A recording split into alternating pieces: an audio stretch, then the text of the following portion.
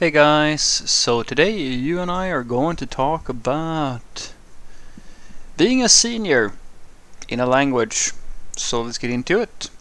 So the question in question was, Frederick, to become a senior developer in a programming language, do you read the whole documentation before you begin programming, or do you read the basics and start programming and then figure out issues you face through the documentation, hence learning in the process?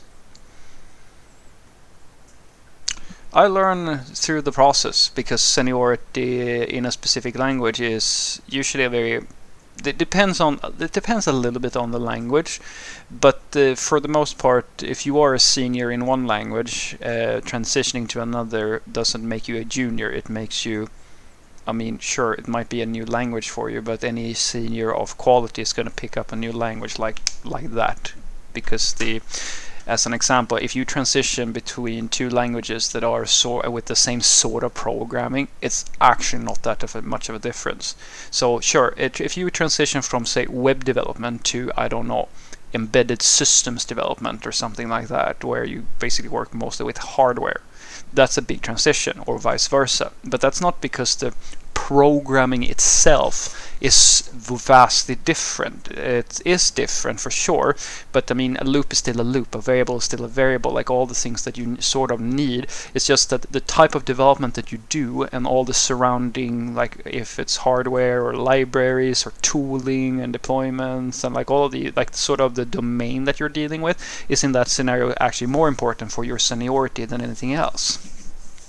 Because as you can imagine, you can be like a games developer and work in, say, I don't know, C# for the longest time, right?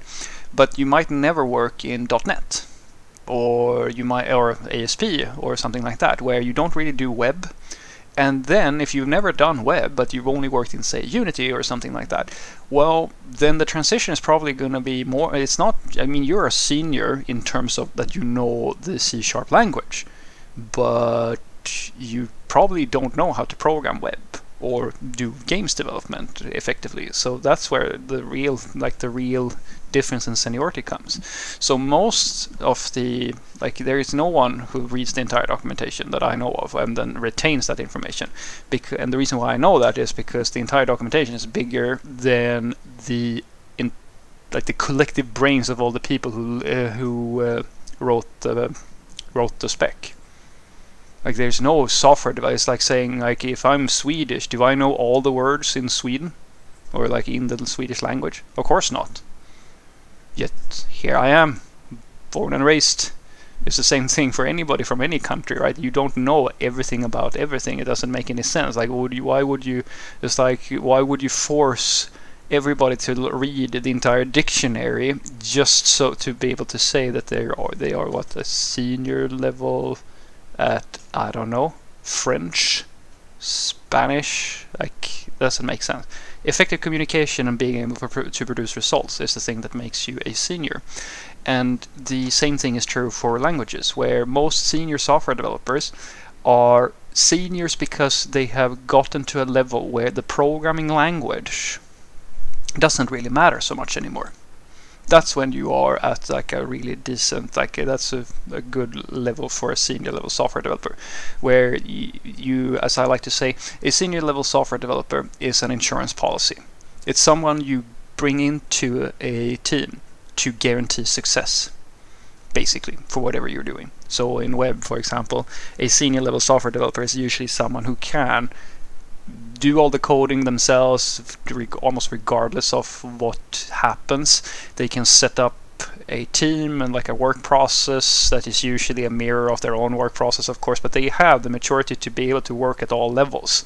And this is where seniority becomes a little bit fluffy, because if you work as a freelancer, for example, and you only work on your own small projects, then yeah, you might be a senior freelancing type of programmer. But for the really big IT companies who need like a person who is, I mean, it's still a senior, but they need someone who knows how to set up CI pipelines and know how to like work with QA teams, and like because the process is bigger at that scale, so there's more involved. The range of things you sort of have to know in order to be effective is bigger. It's in a sense, it's like Formula 1 drivers versus cab drivers, or like NASCAR racing and so forth. There's different types of racing, or at different levels, and that's where this like fussiness comes in. But even if you are a senior in a specific language and moving to another language, as I said, you're still a senior. It's just that this specific language is new to you, or this specific framework or something like that.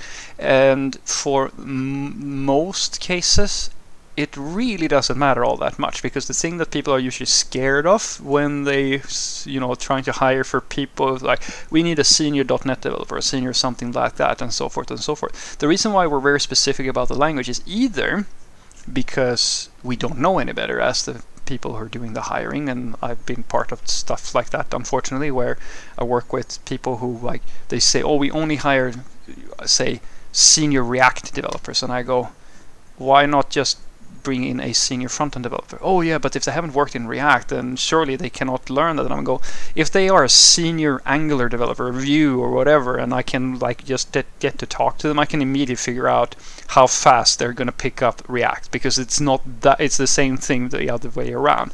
The seniority is not down to just this tool, because then sure, then you have someone you can claim is a senior in that tool, but that is, like I've said before, that's like saying that you're a senior WordPress developer. When you're looking for a senior, you're not looking for someone who is a senior in a single tool and then like a complete idiot about everything else in the entire process.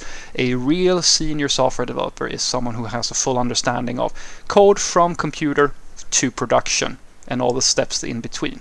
You can call that a full stack developer if you want, but at the end of the day, that is what it comes down to, because the value of software is coming from the fact that it's doing something for somebody else, and on average a real senior will be able to produce those results regardless of language. You might not, as a new person in a new language or a senior, be familiar with all the ways you can optimize things or all the conventions and so forth, but you will still be able to ship something that is of production quality, like professional grade level, if that makes sense.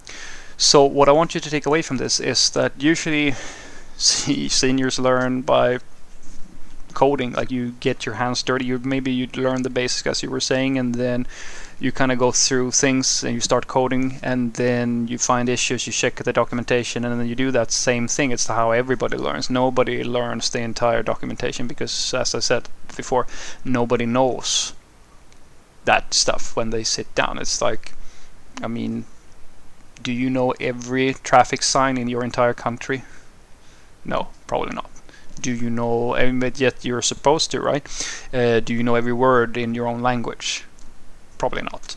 And programmers are just the same. The thing that makes you senior in a language, or like whatever, is more about that you're trying to capture that you have an individual who will be able to ensure success. Someone who really knows their stuff, knows how to ship things, knows how to set everything up, etc., etc. And that is bigger than any specific tool if you're good at your job.